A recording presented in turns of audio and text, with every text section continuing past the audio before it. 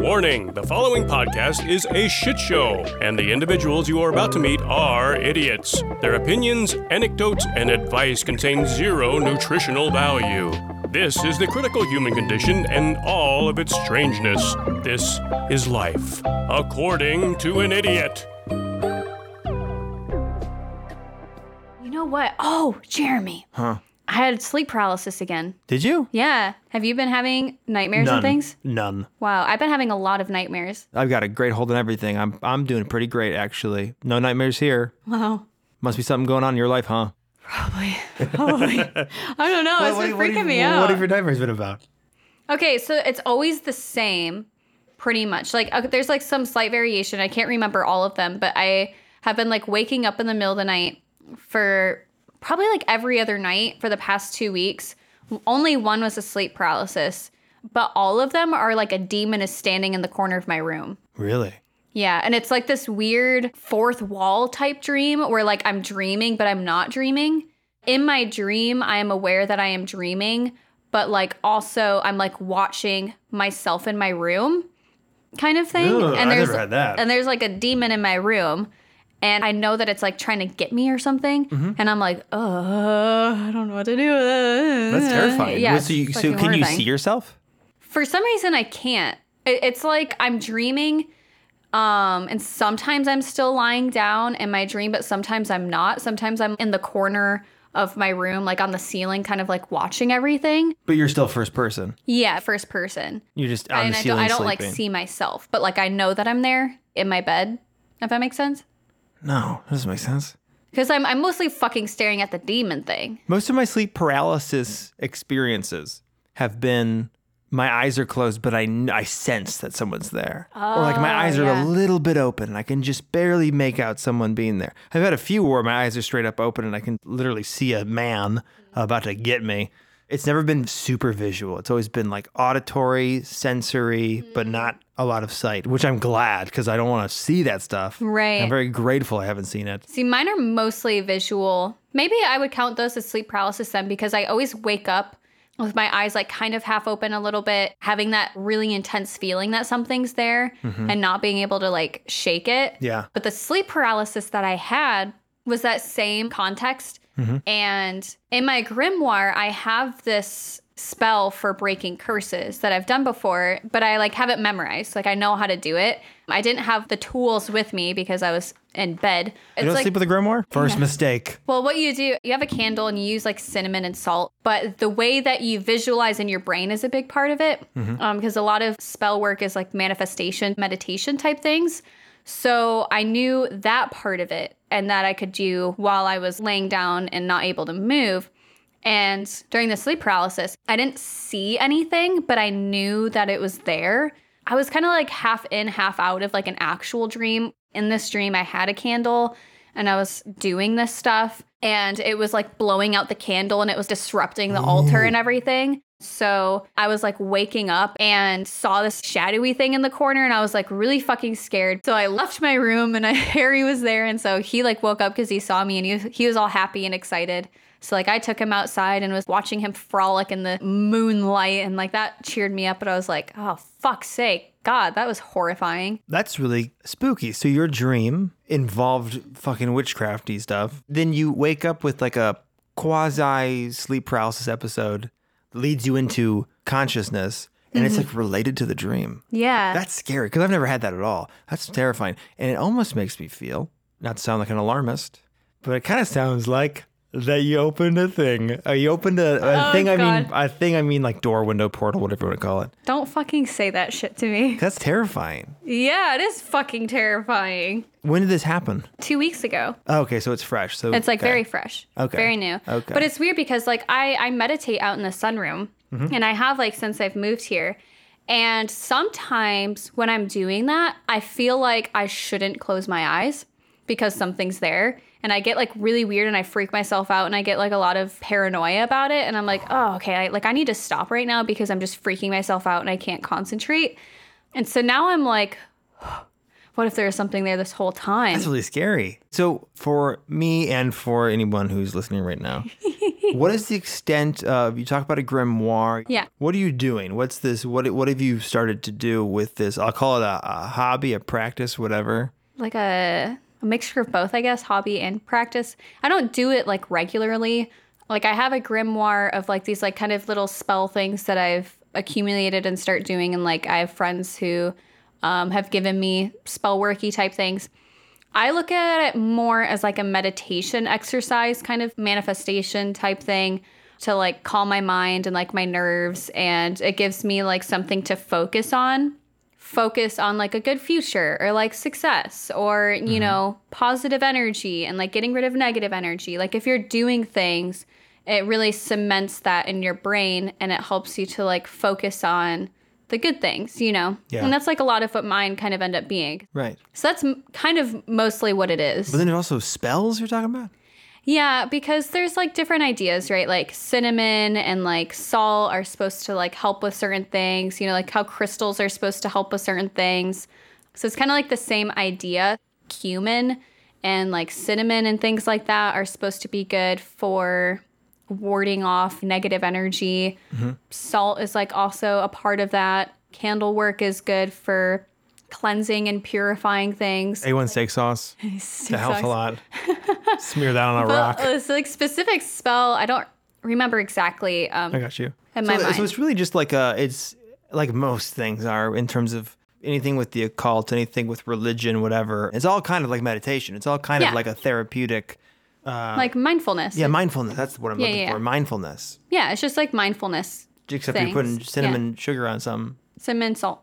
Cinnamon salt. Yeah. What does cinnamon do? Cinnamon is supposed to be good for protection and like prosperity. So it's like a way to shield from negative energies and it's like cleansing. And salt is similar, right? Salt wards things off. Protection, purification. That's spooky though. I mean, it's probably nothing. Yeah. As I'm introducing myself to more of these kind of like mystical, spiritual type things, I'm like allowing myself to believe in it a little bit more. And then like the other coin of that is like also believing these negative things. And so like that's bleeding into my dreams, I'm sure. That's important to consider as well, I guess, too.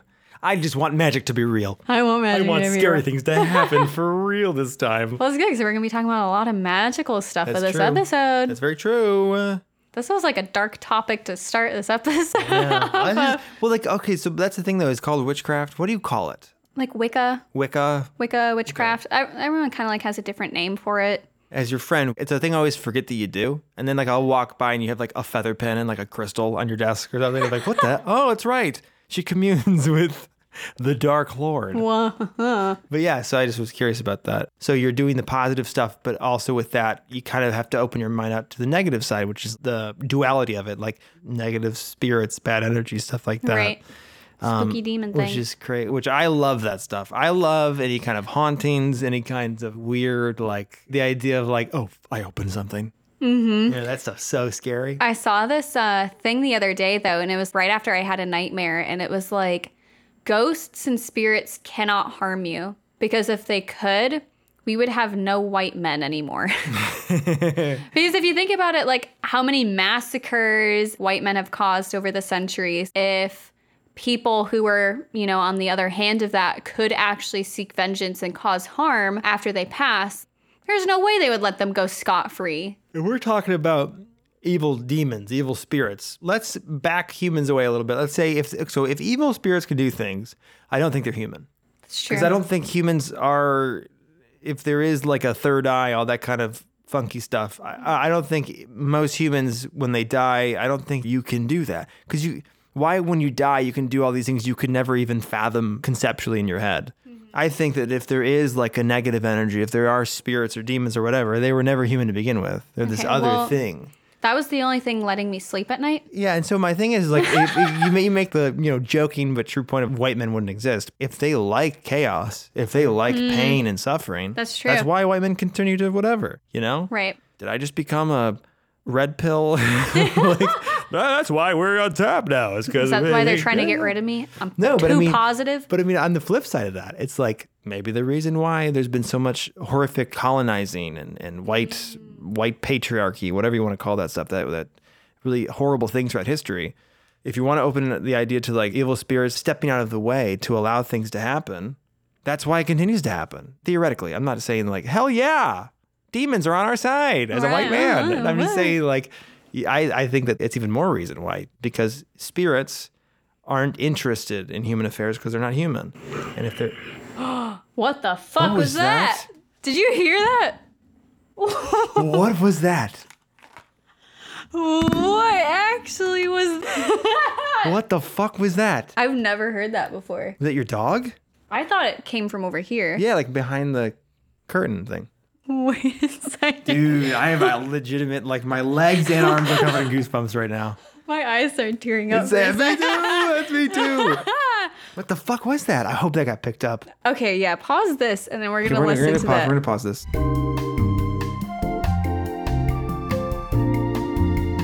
Okay, let's make sure that everything is recording right. What if we're haunted? Well, now we're just going to be focusing on what we can hear. So I know, right? Yeah.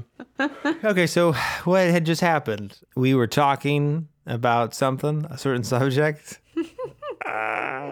Okay, so we are currently in Mo's basement. Yeah. And as you heard previously, Mo was talking about how they could do witchcraft things and been having like meditation sleep sense. paralysis and like these nightmares and all this stuff, and we were talking about that. Yep. And then we had to like pause for a minute and listen to the audio again because we both very clearly heard something from the other side of the room. Yeah, while we were talking about that. So I feel sketched out now. Yeah, we were both very sketched out. I was talking about demons and looking around the room, waiting for someone to speak up.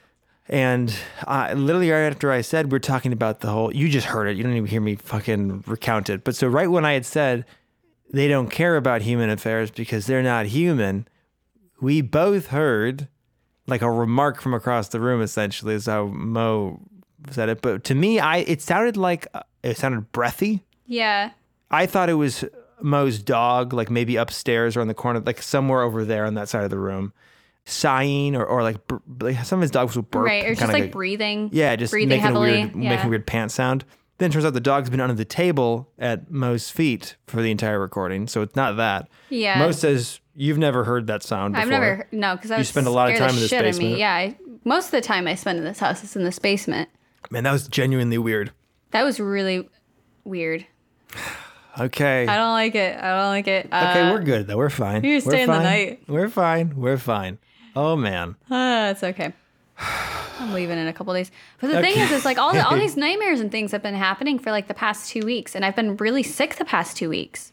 So. You have. We had to cancel last week because you weren't feeling good. Yeah, and then this week, part of my cornea fell off. So that's a whole other thing. That's a whole other thing. I don't know. It was probably nothing. It's probably we were talking about weird stuff in this house. We were talking we're about already on edge. Yeah, we're already on edge. We're psyching each other out. You know 100%, yeah. So we're fine. I just so badly want you to burn something just in case. I can. Do you want me to go grab cinnamon? Okay. Cinnamon? Where's the cinnamon at? Upstairs. I'm downstairs. But I can. No, how about we leave this going? You leave me down here. We'll see if we pick anything else up. Go grab the cinnamon. Okay. I'm going to talk to y'all as I wait for Mo to come back. It is quiet. There is nothing happening. But I'm going to give you the play-by-play. Nothing happening. We're in a basement. Let me describe this basement to you. So we've got a really nice sectional. Edison bulbs that make it kind of nice and improve the atmosphere. And if there's anything down here, what's going on? What's up? You can talk if you need to. Just don't, we just don't want to interact with you. But if you need to say something, feel free to say something. The dog just stood up and scared the absolute fuck out of me. Thanks a lot, Harry.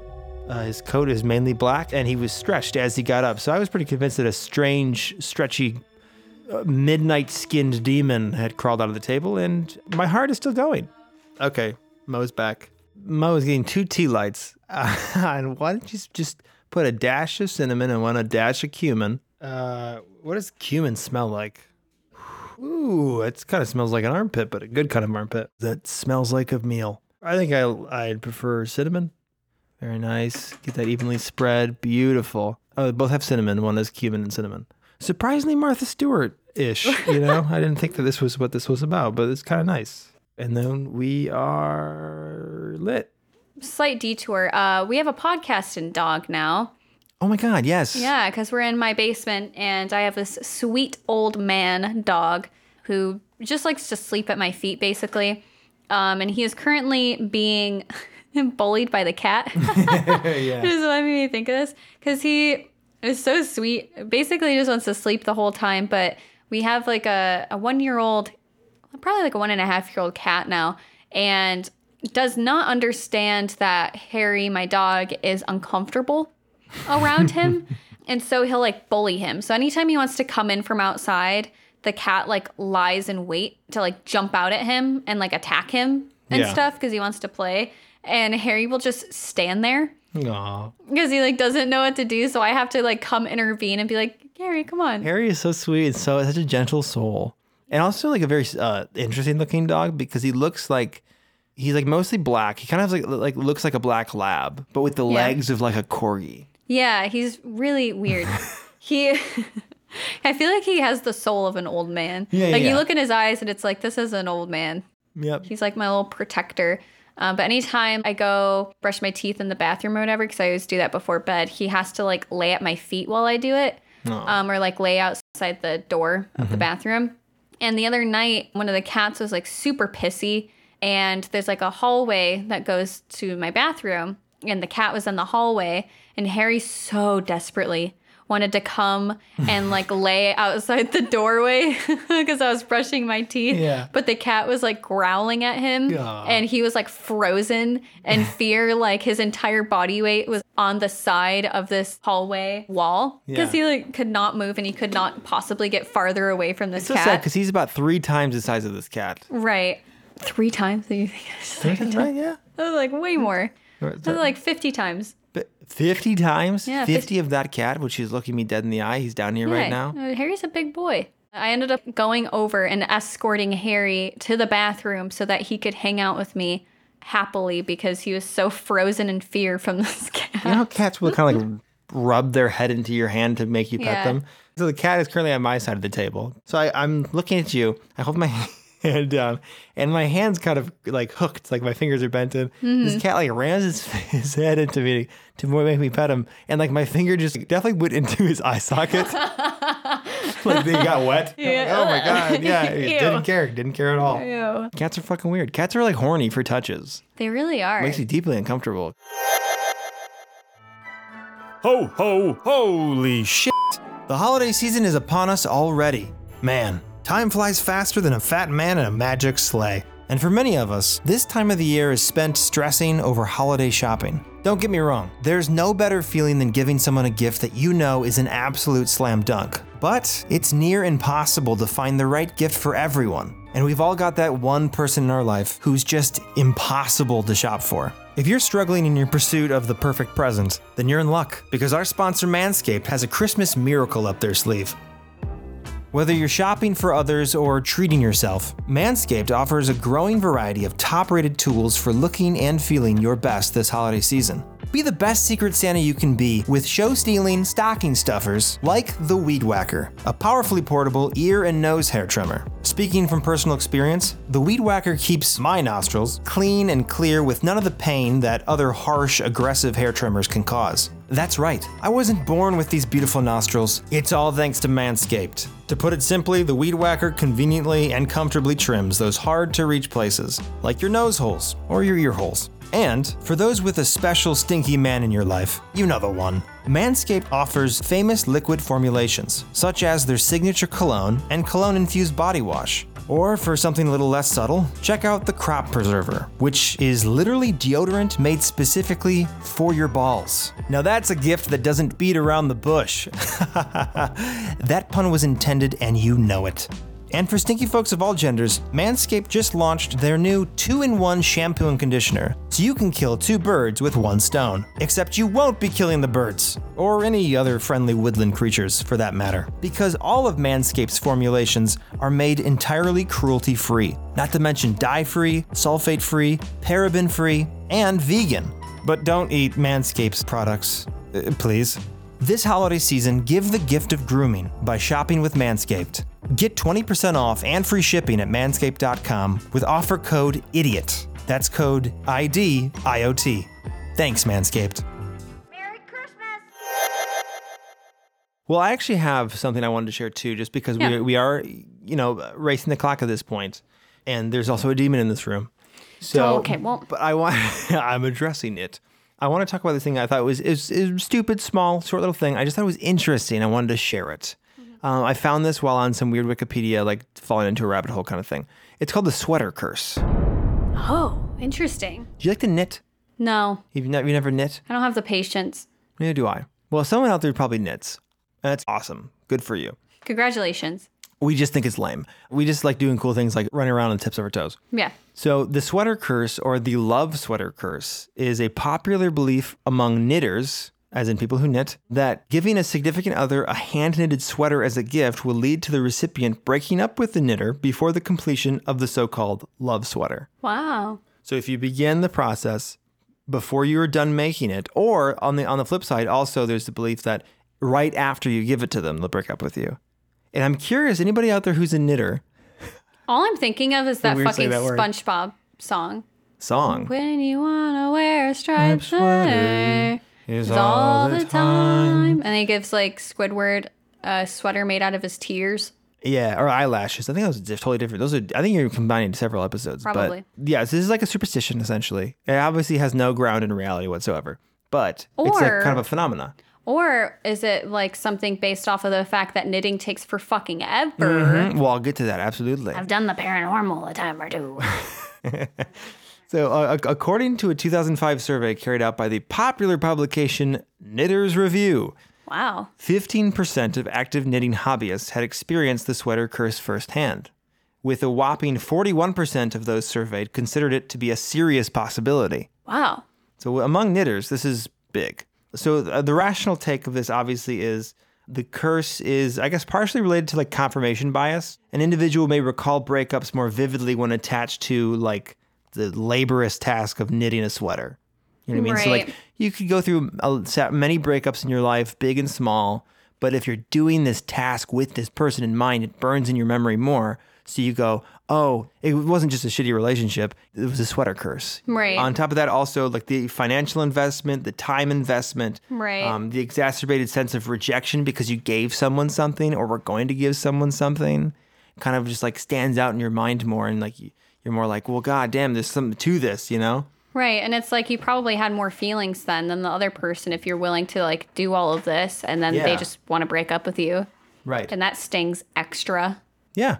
And also other aspects of it is unlucky timing. Also, like a lot of times the sweater could be like a form of rescue. Like, okay, the relationship's failing. I'm going to make them this sweater. I'm going to make them something beautiful. And so it was already coming. But then by the time the sweater is done or almost done, it ends just because it was going to end. Right. And also what I thought was interesting too is the two examples they give on I found this all on Wikipedia. I honestly find Wikipedia very credible. Yeah, I mean, there's a lot of arguments. I read like an NPR article where they said Wikipedia is very much credible because of how much input it can get from users, and that the fact that input is edited too, like if it's incorrect, Right. And it takes has a little bit, but- references listed. Like a lot of Right. websites don't do that. Yeah, I mean, as a research-based podcast, I think I can say that most of the sites that I get information from, half of them list sources. Otherwise, I'm just going off like general authority of like a website or like the accreditation of the name of the website or the source or whatever. Right. Unless it's like a very like kooky out there kind of like wild idea. In that case, I don't really care about sources because I'm like, Yeah, exactly, I yeah. feel like I'm infiltrating a circle I'm not supposed to be a part of and I'm Right. already getting secret information. Yeah, it's all very tongue-in-cheek. Like, okay, if we're talking about the Loch Ness monster, what kind of sources? What is the value of a source on like a really crazy Yeah. thing? But so two other, they give a bunch of like mechanisms or like examples to explain the sweater curse, and like two of them I thought were really interesting were insufficient gratitude Like when they get the sweater and the person's like, thank you. That plants the seed of like, they should like this more. And that leads to a breakup. And then also misdirected attention, which I think is probably the number one thing where it's like, oh, I'm going to get you a sweater. That'll fix things. Instead of working on problems, I'm making you a sweater. Right. You know, like I'm not working on anything. I'm just making you a sweater. I'm going to fix this marriage by having a baby. Exactly. That's a sweater.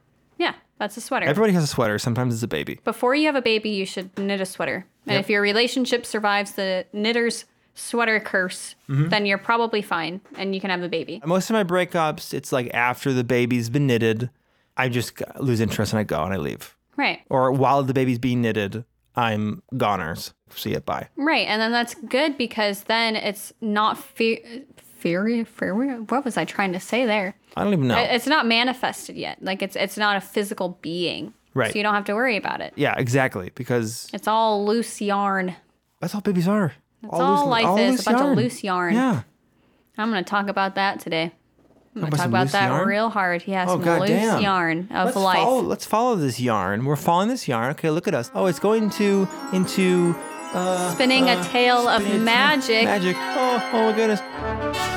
Tarot cards. Here we are. Did you like that ride? Yeah, wasn't that a fucking crazy transition? Wow. A vortex of magic. We're going to talk Egyptian Heka magic. We're going to talk tarot cards. We're going to talk Kabbalah. We're going to talk Tree of Life. There's a whole lot of shit we're going to be throwing at you today. Oh, damn. Let's knit this sweater. I went so much deeper than I thought that I would with tarot. Really? I hope that y'all are ready for the amount of information I'm about to dump on you. Like a Dump it on massive me. dump. Let's take a big old dump on your chest, huh? Huh, listener? You want us to give you a dirty Sanchez? Is that what that is? That seems like a thing. Yeah. Yeah. I love the blank stare I'm getting from you. Okay, let's start. Let's do tarot. On the door. Also, interesting, not pronounced tarot. No. For a very long time, even when we were doing this podcast, I always in my head said tarot, like carrot. No, it's tarot. And I'll actually talk about the name a bit. Okay, cool. Well, let's jump in. Sharing their curiosity to know the unknown, their tension, their readiness for inconceivable adventure. Is it human or inhuman? Earthly or unearthly? Witness the power of the tarot. The cards don't have the magic. The reader has the magic. There are 78 cards made up of the major and the minor arcana. The cards can reveal things that you will never see by yourself. Unbelievable? Fantastic? But I tell you, it could happen.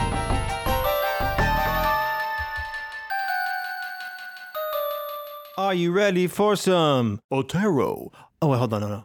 Do we have the rights to walk like an Egyptian? Walk like an Egyptian. Probably not.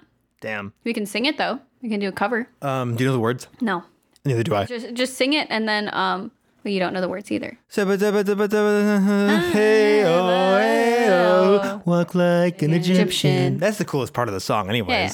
There we go. Beautiful. You wouldn't even know that neither of us know the song. I know. So we're going to be starting, like you had mentioned before, with magic, more specifically Egyptian magic, even more specifically ancient Egyptian Heka. I do want to mention that this topic was picked by our patrons on our Patreon. Oh my God, yes, that's important to mention. Yeah. So we did a Patreon poll. This is one of the perks you get as a member of our Patreon. We revamped our Patreon and we added some new tiers. Originally, it was just one tier where you could help support and you would get like art and things like that. But we added a couple more tiers. We now have the ability to create polls.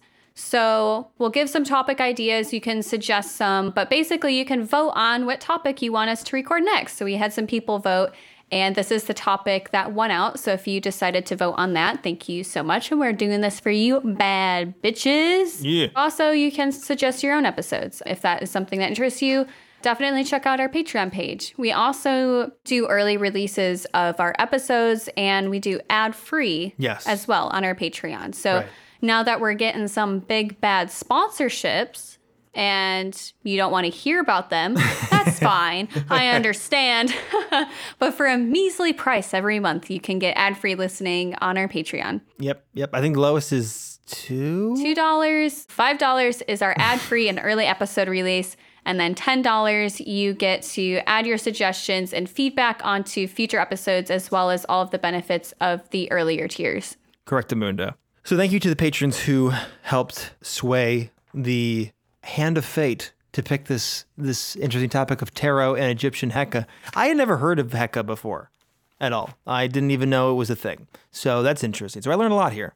And hopefully you will learn a lot as well. So if we are going to dive into tarot, according to Mo and according to the people of Patreon, Heka plays a role in this. It's kind of like more of related ideals.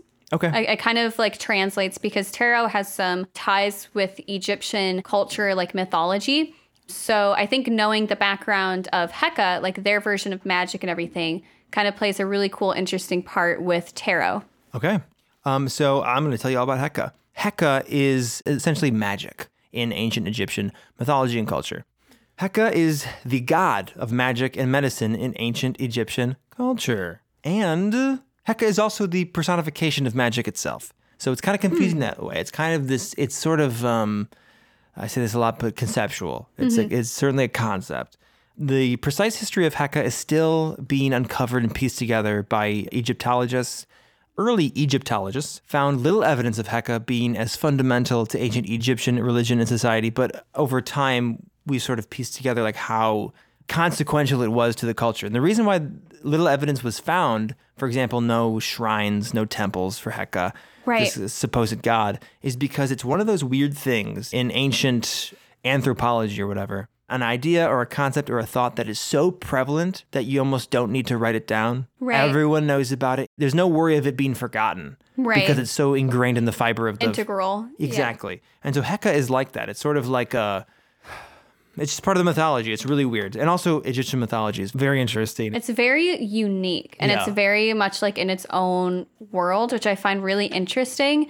And I love learning about it. It's one of my like favorite things that I've always been interested in as a child because I just find it all very fascinating. So unlike the figurehead gods like Osiris and Anubis or Isis, Heka had no cult devoted to it, no distinct religious custom or ritual, and no dedicated temples until what's called the late period of ancient Egypt. And this is a period often associated with the decline of ancient Egypt's prosperity and rule just before the empire was taken by the Persian Empire and then by the ancient Greeks. So I think it's kind of strange in that way, where it's, like I said before, you don't need to make a temple or a statue to it because it'll never be forgotten. And then the late period is when you start seeing things being erected in its honor because the empire is falling, so perhaps it's at risk of being forgotten. Also, I think there's probably has something to do with the fact that even to the ancient Egyptians, Heka, it seems, was seen as a concept. It wasn't taken totally seriously. Well, the magic was serious. That was real. But the character of Heka was more folksy. And honestly, I'm sure some people at the time did really follow the old concept of Heka being a literal god. But for the most part, Heka was just magic. So for that reason, it was overlooked by early Egyptologists. To really understand Heka, to start with the skeleton of what this is, we have to go to the creation myth, which is very interesting and very much a creation myth because of how fucking strange it is. So like I said before, Heka is synonymous with magic. In many religions and mythologies, including ancient Egyptian beliefs, magic is the catalyst of creation, that first spark. It's like what you need to do what you're going to do, which is create an entire universe and world. Egyptians believed Heka to be a primordial force that existed at the time of the world's creation. It was present when the creator god Atum, does that sound familiar to you? I think so, yeah. So what's weird is that, so there's kind of an amalgamation of like what their idea of the creator god was. You'll hear Ra, you'll hear Atum, and you'll hear Atum Ra or Ra Atum. It's all kind of the same thing. Okay, so Heka, once Atum Ra emerged from the swirling primordial waters, most ancient creation myths, there is this idea of chaos, in this case, the primordial waters. So before everything, there was chaos, and then chaos spits out, boom, this god, and then he's got magic, and he's got this, he's got that. So he kind of like organizes it and like makes it take shape. Exactly. In a way that makes sense. He emerges from chaos and he organizes it. So the physical form of Heka changes across time and varies from story to story. What form Heka is personified as is mostly irrelevant, and the important thing to remember is that Heka was quote-unquote magic, both literally and figuratively. Ancient Egyptians believed the world and all things in and of the world was created with this magic. Therefore, the world and all of life was imbued with the same magical energy that Atum-Ra used to create it. This magic existed inside of all humans in the form of a soul. That's the shape that it took. It takes a different shape in whatever it's involved in. Right. So just like Heka, the human soul was an eternal force residing inside the body, because Heka is just this sort of universe fuel. That's a kind of interesting idea, because I feel like we all universally have this idea of like an energy, kind of like a positive, negative balance, charge to everything. Yeah, exactly. And you can like manipulate this energy in different ways. And I just think that's really interesting that between like all creation stories, mythology, whatever you want to call it, there's always this universal idea. Yeah. What may be hard to, not hard, but like different is that, so we're by and large used to like a more Western view of magic, which is like conjured. You have to do a spell or a ritual. While with Heka, it's just always there. And you can do a spell or ritual to use it, but it'll always be present. Right. And you can feel it. It's inside of you, it's around you, it's in everything. I like that idea of magic more than like spell work. Right. There's no like ties to it being demonized. The Western Judeo-Christian view of witchcraft is primarily wrong or bad. It can be used for good, but it's unnatural. Whereas in ancient Egypt, magic and the use of magic was very, very natural. It was very normal. It was not, you couldn't be a bad witch. You were just a doctor who used magic or whatever. So there's not necessarily negative connotations to magic at all. No one was afraid of the magic. Because it just is. Because it just is. It's just a part of everyone. Because I feel like at that point, in the Egyptian mindset, rejecting magic at a point is rejecting yourself. I was looking at the Egyptian gods trying to understand Heka, because for me, when I was researching this, I was really having a hard time understanding, like, okay, what is Heka? It is so vague. Because it's like this god, but it's also this idea.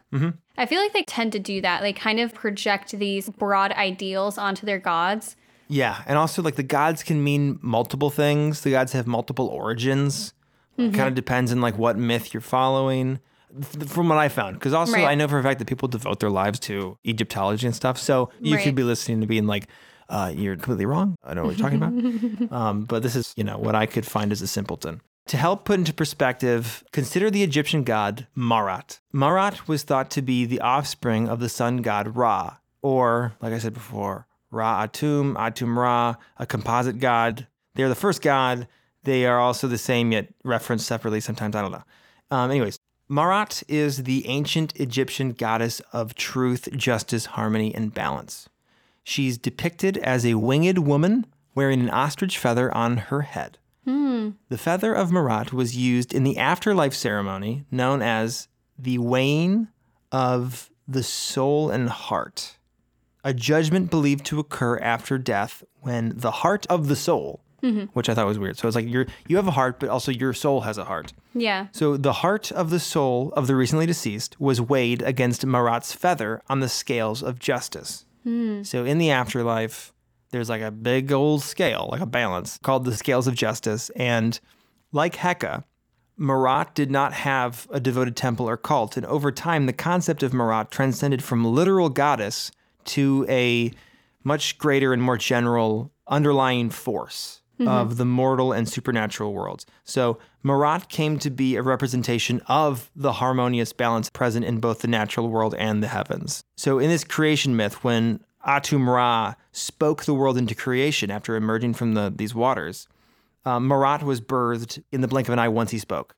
And immediately she imbued the world with order, purpose, and rationality.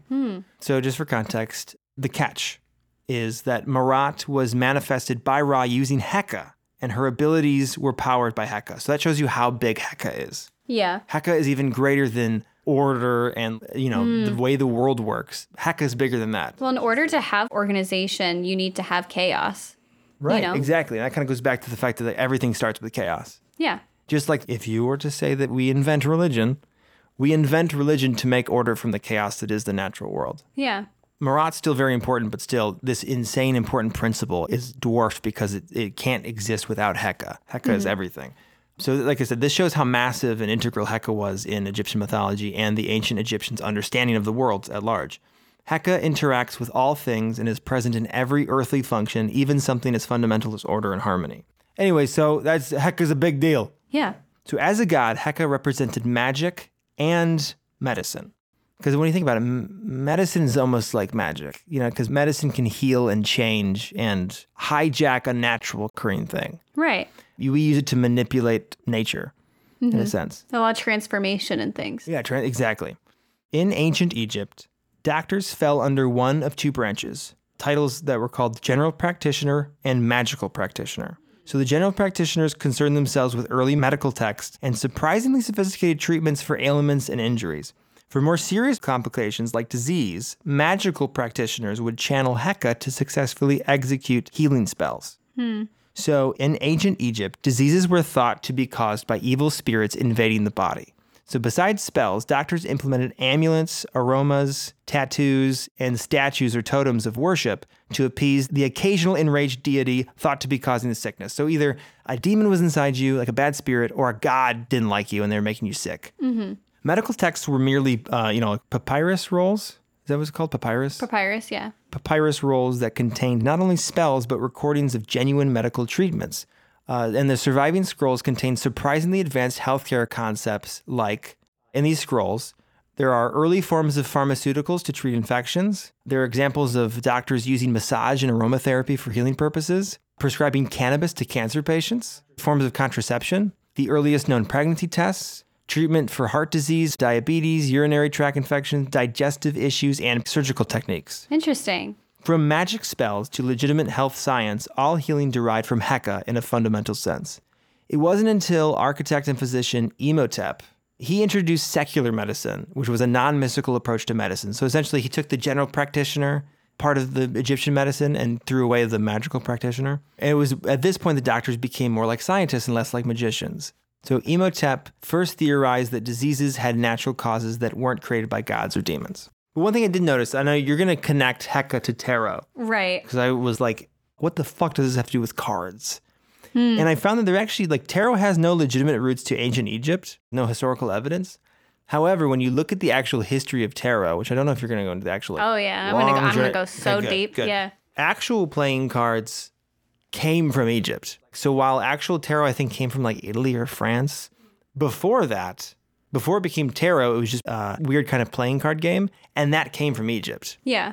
It's really weird. The entire history and ideals and everything of tarot, I think is really bizarre and really interesting. And there's a lot of different layers to it, a lot of different layers. Because I think when I first started researching it, and probably when you were researching it, it seems pretty evident, oh, okay, it probably came from Italy, and that's that, you know, and it was playing cards, and then people started using it for occultism reasons. Yeah. But it actually has a lot more deeper meaning to it than just divination. So the reason I thought covering Egyptian Heka magic would be interesting is because a lot of the idea of tarot is kind of tapping into this collective magic system, because Heka is just it is what it is. It exists, and that's just how it is. Everything is infused with this energy and this sense of purpose. Yeah. Every human is connected in its own way. Our past, present, future is connected in its own way. And I'll go more into that. But that's kind of the idea behind tarot as well. It's just kind of tapping into that energy to give you conceptual meanings to it that you can understand. Yeah. If that makes sense. Because I know with tarot, you have to think about the person that you're doing a reading for. And to me, that's Heka. They're always there waiting to be read. Yeah. You know what I mean? You just have to feel this magnetic field that's everywhere. And you have to focus on them. Right. And tap into that energy source. Yeah, exactly. Right. Which I think is very interesting. So I'm going to go on a real deep dive here. So I want you to strap in. Feel free. I'm going to talk about a lot of stuff here. So just general, I'm going to get very general and then get very, very, very specific into a lot of different things. So if you've never looked at a tarot deck before, never heard of it, anything like that, it's a deck of cards that consists of 78 cards. There's 22 what you call major arcana or trump cards. And then there's 56 minor arcana cards. So minor cards are split into 4 groups. The wands, which represent fire, the cups, which represent water, the swords, which represent air, and the pentacles, which represent earth. And the major arcana cards reflect major life events. So you'll see things like the High Priestess, Death, Chariot, the World, the Lovers, the Hermit. Very symbolic characters and have a lot of meaning tapped into these symbols. So the idea behind the major arcana is that it reflects the Fool's journey. So the Fool is the first card in the major arcana. So all of those cards kind of reflect this journey that the Fool starts on, because in the very beginning, you don't really know anything and you're optimistic, ambitious, and you have like all of these hardships and all of these successes, as life goes on. This is thought to symbolize humanity's spiritual evolution into enlightenment. So when you're reading tarot, there's a lot of different ways you can do it. You have like different spreads. You can do like past, present, future. You can have ones that are based off of your situation. You can focus on your love life, your career, anything like that. And these cards each have their own very specific meaning, and the order that they come out and the relationships and connections they play with each other kind of create and tell this story about the situation that you're asking about. I'm not going to go into like the meanings of each one. All of the different groups kind of have their different core ideas. So like pentacles tend to represent wealth, material type things. What is pentacles? Like, what does that word mean? The pentagram, like the star. Okay. Yeah. Pentacles. Yeah, it kind of looks like a coin. I was going to say, all the cards I saw, it was like a coin with the star on it, but it makes more sense now. Yeah, okay. so those are pentacles. Swords represent very direct things like communication. Cups is like emotions. Okay. And wands are fire. That's more of like imagination, intuition, and things like that. So the actual history of tarot has a lot of ties into esotericism. And this word, I don't know why, confused the fuck out of me, because like anytime you research what is esotericism, they're like, it's just like a bunch of ideas. Esotericism is like secret ideas, right? Yeah, it's kind of like, talked about in the past, Western esotericism and stuff like that. Right. It's like a group of loosely connected ideas around like something kind of mystic. Like forbidden knowledge, typically. Right. Right. So like a lot of our podcast topics are like esoteric in nature. The actual origin of tarot is traced back to like the late 14th century, and it has a lot of different origin stories. And it's a bit hard to pinpoint when it actually arose. It's thought to be from Egypt, but the first actual recordings of it came from Italy. Yeah. Some thought it to be a representation of the lost Egyptian Book of the Dead, because the original cards had a lot of Egyptian symbolism in it. This is generally disputed because the text ended up getting translated from the Book of the Dead, and it was just spells and incantations to like assist the dead on their journey to the underworld. They call them funerary texts. Yeah. It's like any kind of spells you need to like assure that someone gets into the afterlife safely and securely and stuff. And it's like a bunch of spells and like chants you do at their funeral and stuff. Right. So then another theory pointed towards the Egyptian Book of Thoth. So he's the god of knowledge and writing. There's going to be a lot of not my native language types of names, and I will ruin them. Okay, cool. So Antony Court de Giblin. Oh, no, we're already bad. Oh, that's already bad. I can already tell. bad. Is this already French? Bad. Is this like a French name? Yeah. Okay, we're going to butcher the French names. Yeah, the French. So he theorized that this claim was the only writing to survive the burning of libraries and had the most sacred doctrines of Egypt, this Book of Thoth. Okay. So the book supposedly had a series of bizarre figures on 78 leaves. And remember, there are 78 tarot cards. So 78 leaves, which he believed to hold arcane esoteric knowledge, and said that tarot composed of the word tar, which means path, and ro, which means royal, which gives you tarot. And these makes up to mean the royal path of human life that one person follows. The fool's journey. The fool's journey, right. So he believed that these pictures were made to predict the future and like interpret dreams. And some of his interpretations were using the star. So the star card has a picture of like a naked woman in a stream, and she has like 2 cups of water pouring out. Yeah. He says that Sirius, which is like a god, rises with the Nile at the new year. The star depicts Sirius, and the lady below, the one with the cups, is Isis, because it's her tears that flood the Nile every year. Okay. So he kind of like takes mythology from Egypt and like ties them to the symbolisms of these cards. Right. The devil card is supposed to be the god Set, or the god of darkness and chaos. And if you look at the chariot card, it's being helmed by two sphinxes. There's one that's black and one that's white. This is the imagery in the oldest. It's like the original Rider-Waite deck, but there's a reason why I'll kind of talk about in a minute. So another theory states that tarot evolved from mystical numbered cards in the Far East that were brought to Europe by the Knights Templar during or after the Crusades. So the first cards were thought to appear between 1430 and 1450 in Italy, because artists in Europe created the first set of cards with 4 suits that were used in games. It was very similar in design to tarot, where it had wands, coins, cups, and swords. So instead of pentacles, it was coins. It was the coins, okay. After like a few decades, Italian artists started painting cards with really heavy illustrations into the existing suits. So they called these triumph cards. These were in conjunction with the suits. So these were often painted for wealthy families. Nobility would commission artists to create their own set of these triumph cards with their family members and friends. Right. And the printing press really allowed for playing card decks to be mass produced. To become a phenomena. Right. Because one thing I read too when researching this was that a big reason they think that tarot started to show this like occult imagery is because around this time, like you said, the earliest forms of these decks were like commissioned by wealthy people who could afford to commission intricate art. It was around the time where nobility, anyone with education and stuff, ancient religions got really popular. Yeah. Like ancient cults and ancient mythology and stuff like that was kind of part of the zeitgeist at that time. Mm-hmm. And so it's one reason why they just started saying, hey, can you paint this weird esoteric imagery on these cards? Right. But the original purpose was like a parlor game and not divination. Yeah. So it became popular in the occult in the late 16th century, but it was like very simple and there wasn't like these elaborate spreads that we have now. It wasn't until the 18th century that people were assigning very specific meanings to each card and creating these elaborate types of spreads. In 1781, a French Freemason published a complex analysis of tarot where he showed the symbolism came from the esoteric secrets of Egyptian priests.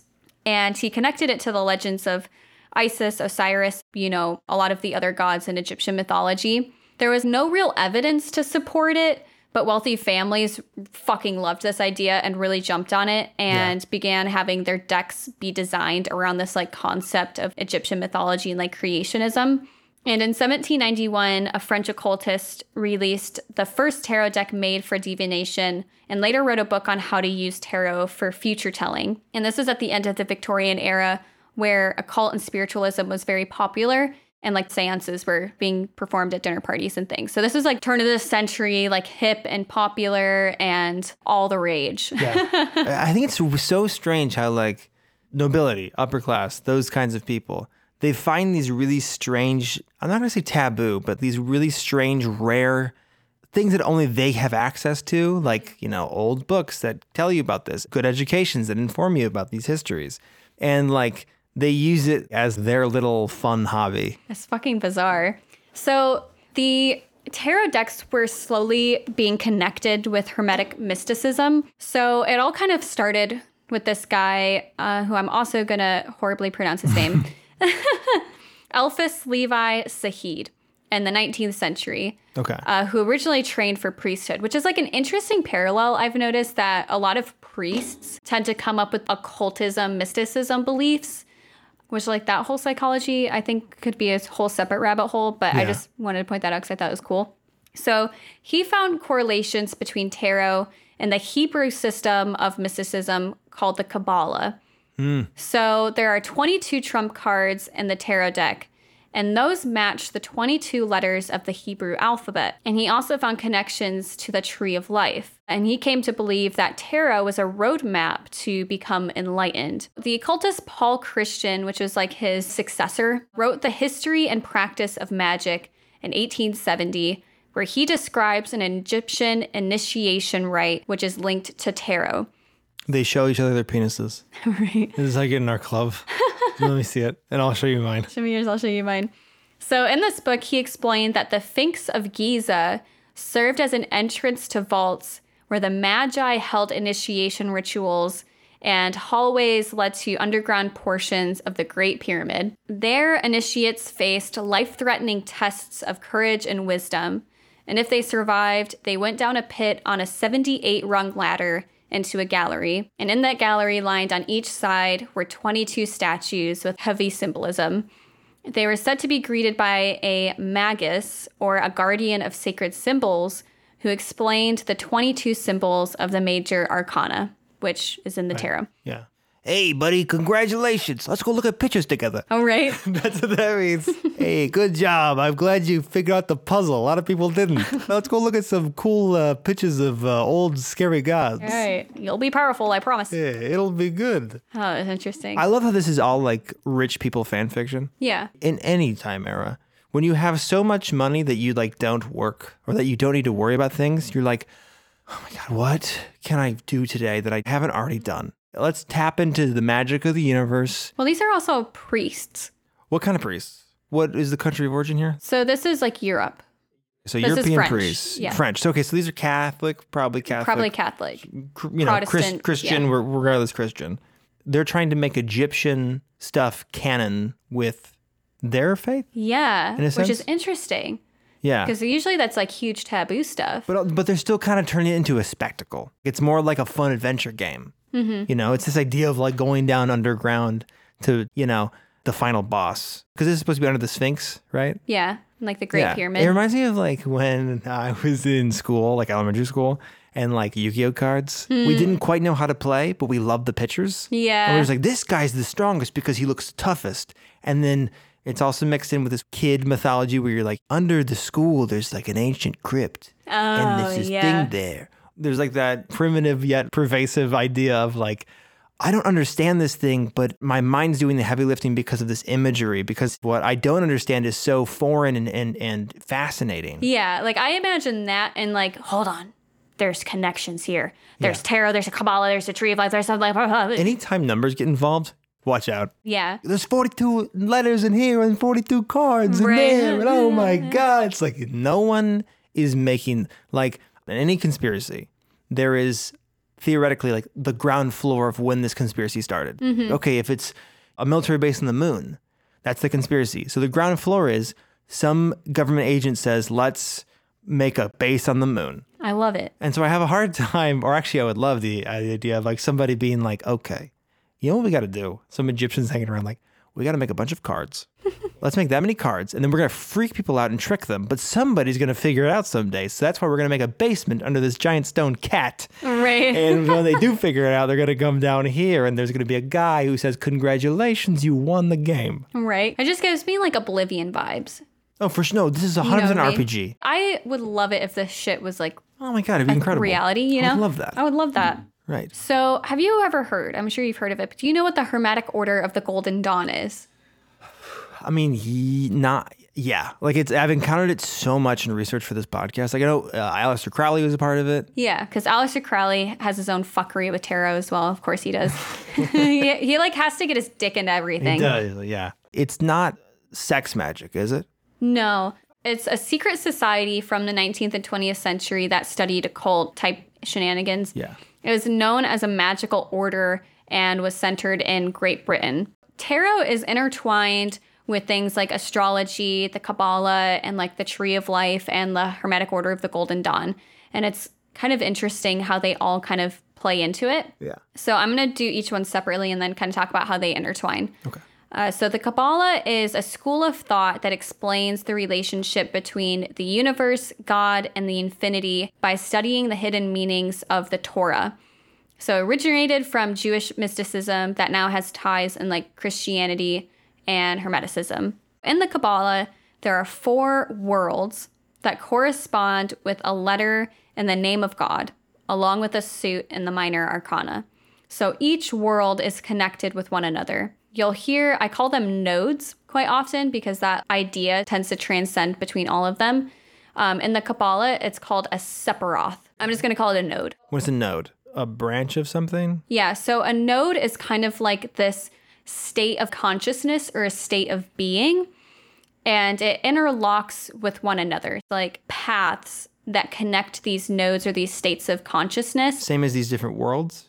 Yeah, so these are like connected into those 4 different worlds. Okay. If you want to think about it, it kind of creates like a ladder shape with all of these nodes and like these paths between all of them. It kind of creates like a lattice structure. So this structure, this ladder structure, is thought to transcend from the material world to the divine. It's also called Jacob's ladder. Okay. Or a path from earth to heaven that came to Jacob in a dream. The Kabbalah have these nodes like the Sephiroth that act as mirrors to the minor arcana in tarot. So the minor arcana, again, is where it's split into the 4 suits. In those, they're numbered 1, which is an ace, all the way up to 10.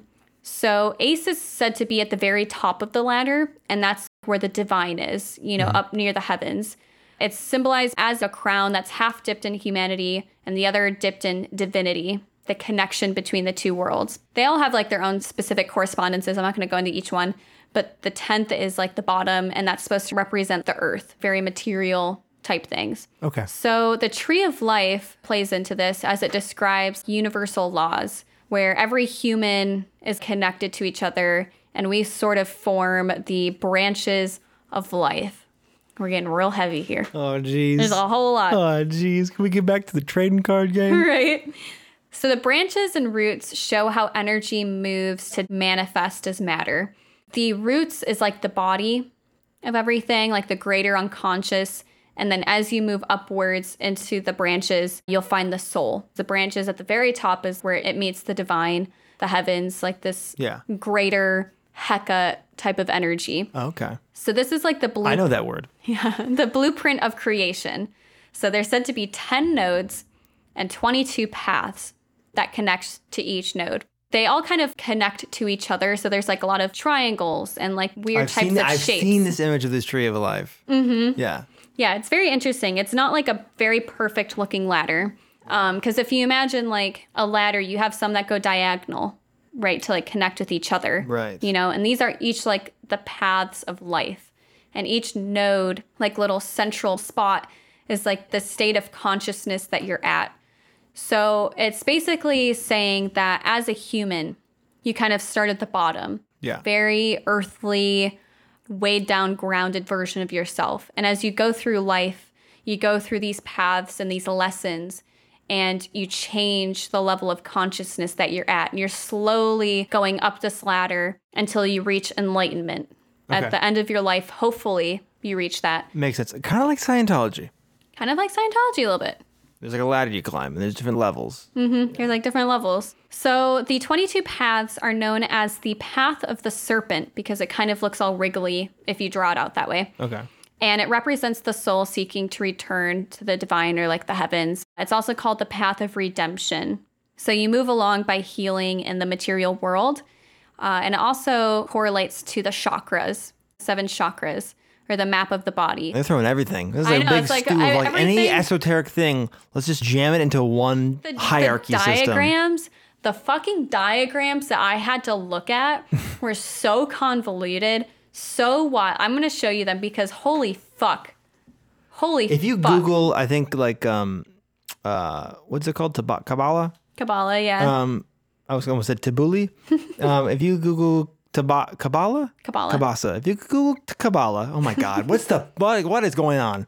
If you Google Kabbalah and Tree of Life, you'll see what we're talking about. I can give you the website that I used for all of this, and you can like see how it layers onto itself to create this really insane looking diagram.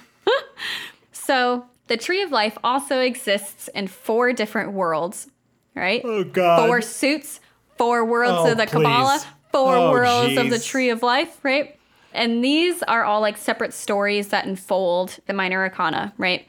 So the Tree of Life is also split up into 4 worlds. Okay, that's easier than a bunch of ladders. Right. So the Kabbalah is split up into 4 worlds. The Tarot is split up into 4 suits. Tree of Life is split up into 4 worlds. The world of emanation, which symbolizes the fire and wands of tarot, they all have their Hebrew names, but I'm not even going to try and do that. Let's avoid that. So there's the world of creation, which symbolizes the water and cups of tarot. The world of formation, which symbolizes air and swords. And then manifestation, which symbolizes earth and pentacles. Of course. So how it all comes together, right? We were waiting for this. Yeah. Besides all the obvious correlations. Obvious, like very The clear. very like, clear- wow, brain bursting open. Everything makes sense now. I feel enlightened because pentacles and ladders and serpents and trees. Yeah, there's a whole lot of correlations here that obviously make sense. So the general idea is that the entire belief system behind tarot, behind the Kabbalah, behind the Tree of Life, all of these ideas kind of transcend each other and that it's not arbitrary, this type of symbolism. And it tends to be like universal, like this universal inherent knowledge that we have as humans, this unconscious belief system that intertwines all of these cultures' knowledge, basically. So the cards kind of connect this past, present, future with the universe, ourselves, and each other. My brain is fried. This greater network of magic and knowledge and knowing, like Heka. Like Heka. I think that's a word I've heard before. Like Heka. What the hecka? What the hecka? So I also did a bit of like astrology because astrology connects to tarot with like the suits and fire signs, earth signs, you know, shit like that. Like horoscopes? Yeah, horoscopes. Yeah. That kind of has like its own connection to it. I don't have to talk about it because I already kind of threw a lot at you. But what I did... I'm already frightened and scared. Yeah. What I can do, which I thought was fun, I looked into our zodiac signs and how they like correspond to tarot cards, like what tarot cards we would be. And then also, Egyptian did a lot with astrology. They were real fucking into astrology. They were like the foundations of astrology. So I looked up what our zodiacs would be in Egyptian astrology and what that means, which I thought was fun. So I'm a Virgo, which means that in tarot, I am the Hermit and the Queen of Pentacles. I love that.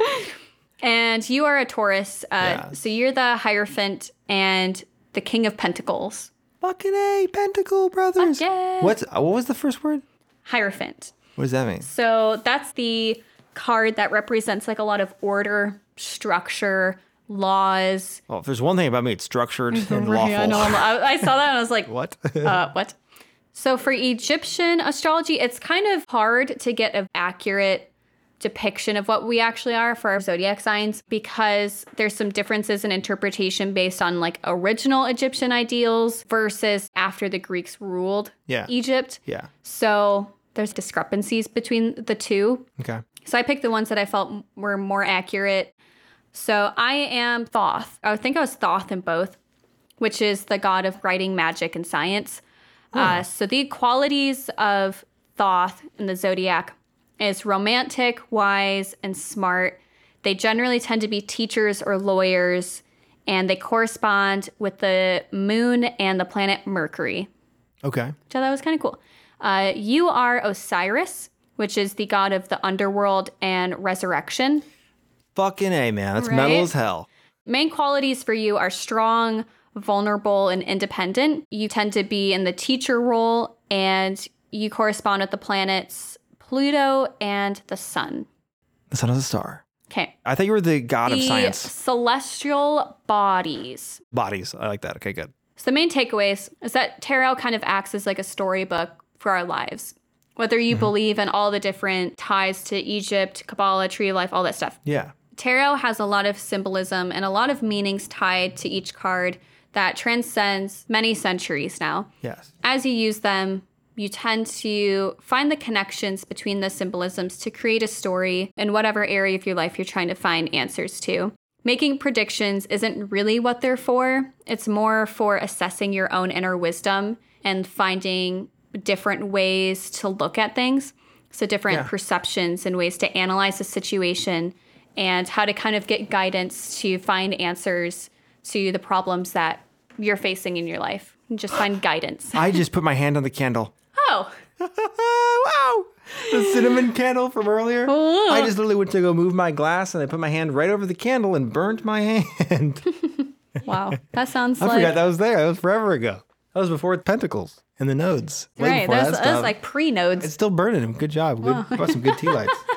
I just want to say we haven't heard any ghostly whispers ever since we brought out the cinnamon candles. That's very true. I'm just saying. Something about cinnamon. So the tarot cards kind of tap into your subconscious and find answers using like your intuition to interpret the symbolism and like the meanings of the cards. Yeah. The reflection is pretty much all on you or the person doing the reading for you. Yeah. But the future is fluid and your actions matter and you shape your future. Yes. Is the idea. So I'm going to talk about the very last thing, just because it has Aleister Crowley and I think he's fucking weird. I love Aleister Crowley. The main deck that you'll probably hear or know of with tarot is the Rider-Waite deck. Arthur Waite was a British occultist and a member of the Golden Dawn and a longtime nemesis of Aleister Crowley. So he got together with Pamela Coman Smith to make the deck, and it was published in 1909. And it was heavy on Kabbalah symbolism. Aleister Crowley and Lady Frida Harris devised the Thoth tarot deck. Yeah. So he wrote like a whole essay on like the tarot and Egyptians and shit in 1944. Yeah. He channeled the god. His wife channeled one of the Egyptian gods, didn't? Or some Assyrian god or something? Yeah, something like that. He's weird. Yeah, he was originally a member of the Golden Dawn as well, but left to make his own society called the Silver Star. I'm sure that probably is a euphemism for an asshole. Because he Right. loves doing repulsive things sexually with the human body. Aleister Crowley is a fucking pervert. What was his tarot cards like? Oh, they're just kind of ugly. I don't know. The swords are penises, and the pentacles are also penises, and the, Right. and the cups are buttholes full of penises. Weird, yeah. I think if I met him when we were both alive, I would have punched him. He would have targeted me. He would have been like, I want you to do magic with me. And to do that, you'll have to drink a lot of alcohol and let me put my body on your body. Right. Because all he did, literally his whole life was just Orgies. orgies and magic. drugs. The Silver Star was like a lot of sex magic Yeah. stuff. It was like the orgy version of the Hermetic Order. Jesus Christ. Because I believe he was exiled from the Golden Dawn or Hermetic, whatever that is, because his reputation was so scandalous because of the sex magic, because of his drunken behavior. They kicked him out. He was making a weird secret cult about ancient gods look bad. Yeah. Dude, we gotta get you out of here. You're just getting too fucking you're weird for fucked. this. Go away. Yeah, that's all I got. Closing tarot, that was a wild ride, and I hope this broke your brain as much as it broke my brain. Very dense. It was a lot. Yeah. I hope I explained it in a way that kind of made sense. So I had really tried to like research tarot as well, so I could try to have a conversation, because I know you know so much about tarot. Try to have a conversation with you about it, and it was so hard to research because of all the discrepancy between different stories and histories of where it came from and what it's really about. It's crazy. Yeah, this was like one of those topics that I really spent a lot of time sifting through a lot of different references and things because everyone has like their own different idea. And I wanted to get as accurate of an interpretation as I can, with also like the knowledge of this is very subjective. Yeah. It's a case of not too many cooks in the kitchen, but like it passing from hand to hand. Right. And like and changing every time. The whole idea that it was like a secret thing that people could do and you couldn't really write about it or depict it or anything. And if you did, then you're a bad magic person. Bad evil witch man. You're a bad magic person. So it's really hard, but I think that's what kind of makes it fun and all the more mysterious. Because there's a lot of rules, and also at the same time, there's no rules to it. Really, you can interpret it and personalize it, which is really what tarot is now, it seems to be. It's more about personalization and like what it says about you and your personal journey. Kind of like a horoscope almost. It kind of feels like a Chucky doll tarot, You know what? because I was like just people gonna say that. people try and get rid of Chucky, right? But like Chucky keeps popping up. Chucky's like eternal. Chucky's always going to be around, no matter whether you like it or not, whether you think he's evil or not. He is evil in the movies, but like if Chucky were a nice guy. Oh, we're talking about Chucky Finster, which is weird. Just remember, kids, if you take away anything, tarot is a lot like Chucky. A lot like Chucky Finster. Yeah. No, the murder doll. The murder doll. He's a murder doll, not the Rugrats character. That was such a strong ending there. I love that because it's very true. It's just like Chucky. It's just like, It looks like a toy, but it's really not. wow. You're welcome for giving that analogy some fucking depth. I thought I had plenty of depth to begin with. So I hope you enjoyed this absolute thunderstorm of words and ideas. Esotericism is difficult to talk about. It kind of is, but I also think that's what makes it fun. It's very elaborate, very simple, but also very complex at the same time. Yeah. It's simple in the sense of like, you can point at it and say, that's weird. Yeah, it's just like a universal knowledge. And so it seems simple in that way, but the way it overlaps with other versions of that universal knowledge makes it seem very crazy. Yeah. I think that's a good place to leave off on that. So too. Yeah. Do you have any good vibes that you would like to give? Honestly, Osiris, is that me? Yeah. Fucking Osiris. King of the underworld and Pluto and That's stuff. very fun. That's so fun. Pluto and the sun. That's like the beginning and end of our solar system. Right. Pluto's the cold little frozen turd, and the sun is the big hot mama. Oh, And I'm both. And I'm yeah, you also are. king of the underworld. I'm teaching. I'm preaching. I'm making that Hell ass yeah. clap. I feel very empowered just knowing that. So thank you. Yeah. I feel like that's fun because you are the mystical one in a way, mystical minded, where I think I'm more of science, which is Thoth, you know? I think fundamentally it's true. But you were also the one who burnt cinnamon on a candle because you thought there was a demon in the basement. Okay. But I also did that because you felt more comfortable with me doing that. Very true. You know what? That's just how I roll. 1 minute I'm suspicious of magic. The next minute I am all on board with burning some cinnamon and salt and what was that? Cumin. Cayenne? What, cumin? Human. So I think a new tradition that we're going to have to do with every podcast recording now is have a jar of salt Yes. and then also burn a cinnamon candle. I think I would feel more safe Yeah, in a weird way. Because we definitely did invite something in here. Stop saying that. It makes me scared. This is like when we recorded the Black Eyed Children's episode for Hillbilly Horror Stories, and then the entire next week I was looking over my shoulder. Well, this was just something that happened in front of us. Yeah. Yeah, this is your house, not mine. I take some comfort in that. And I hope. What's your good vibe also? Did you give a good vibe? My good vibe is not having bad dreams tonight. Yeah, we'll know what happens based on your dreams. My good vibe is that I can open my eyes and I can see things without pain right now. That's right. Your eyes falling out. It was. This is a great moment to ask you for some closure on what's going on with your eye. Oh God, it's such a long story. Okay, so basically, part of my cornea fell off. Fascinating.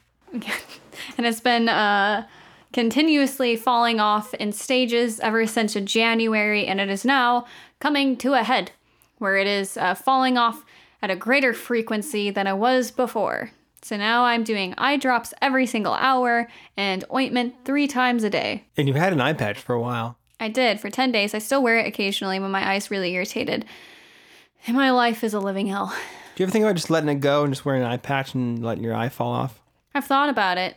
When you're in that much pain. I was going to say, yeah. I bet you have actually thought about this. A glass eye wouldn't be all that bad. No, it'd be pretty funny, actually. Maybe that's the move. I need to fully embrace my pirate aesthetic.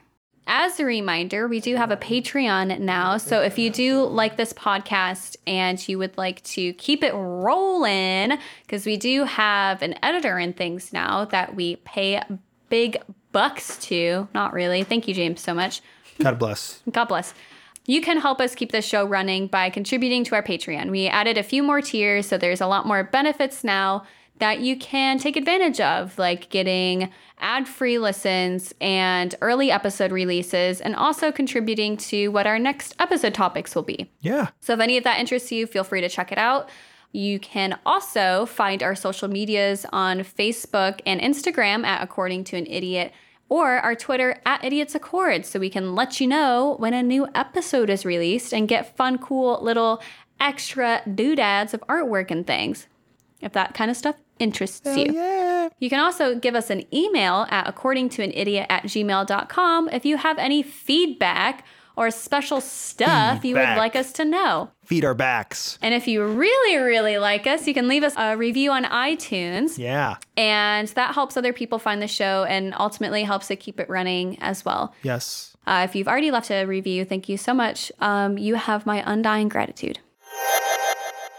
Jeremy, we have 2 new iTunes reviews. Hell yeah. We do. Okay. Also, I probably have more. We were supposed to be reading them off every time we got a review. Yeah. We missed a few. We loved them all. So appreciate it. Thank you for leaving a review.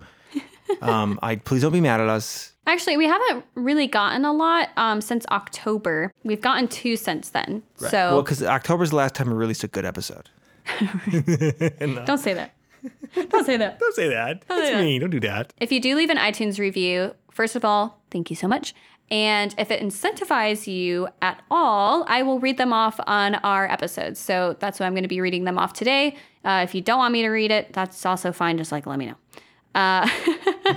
So we got one from PJ back in April, and it is titled An Immaculate Listen.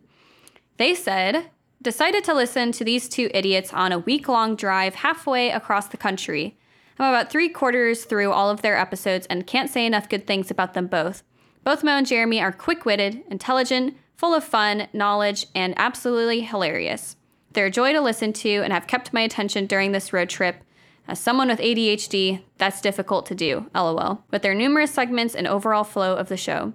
I've already recommended them to my friends, and if you are reading this, I recommend them to you as well. Listen to these charming idiots and get your spook on. Thank you so much for that review. Who was that? PJ. PJ, thank you so much. As someone with ADHD, I too cannot focus on one goddamn thing for like more than maybe 20 minutes. That's liberal. That's very... Yeah, that's an exaggeration. So the fact that you listen to more than that, I am tickled. Immaculate. Tickled. Thank you so much. And then we have another review by Britt Anar, and they titled it Massively Underrated. Ooh. They said, this show should be bigger than it is. These two are so naturally funny and talented and also self-aware. I hope they start posting more often because I love every episode. They are so entertaining. Keep it up, guys. Thank you. That was very nice. I love these reviews. It feels very good to get this kind of feedback, and it encourages us to keep on doing what we're doing. Yeah, because we really are trying to whip out more episodes as well. I think that's the main feedback that we kind of get, is that more content is wanted. And especially now that we have an editor, that's a lot easier to do. But it still does take a lot of time to like research and produce and record and edit all of this.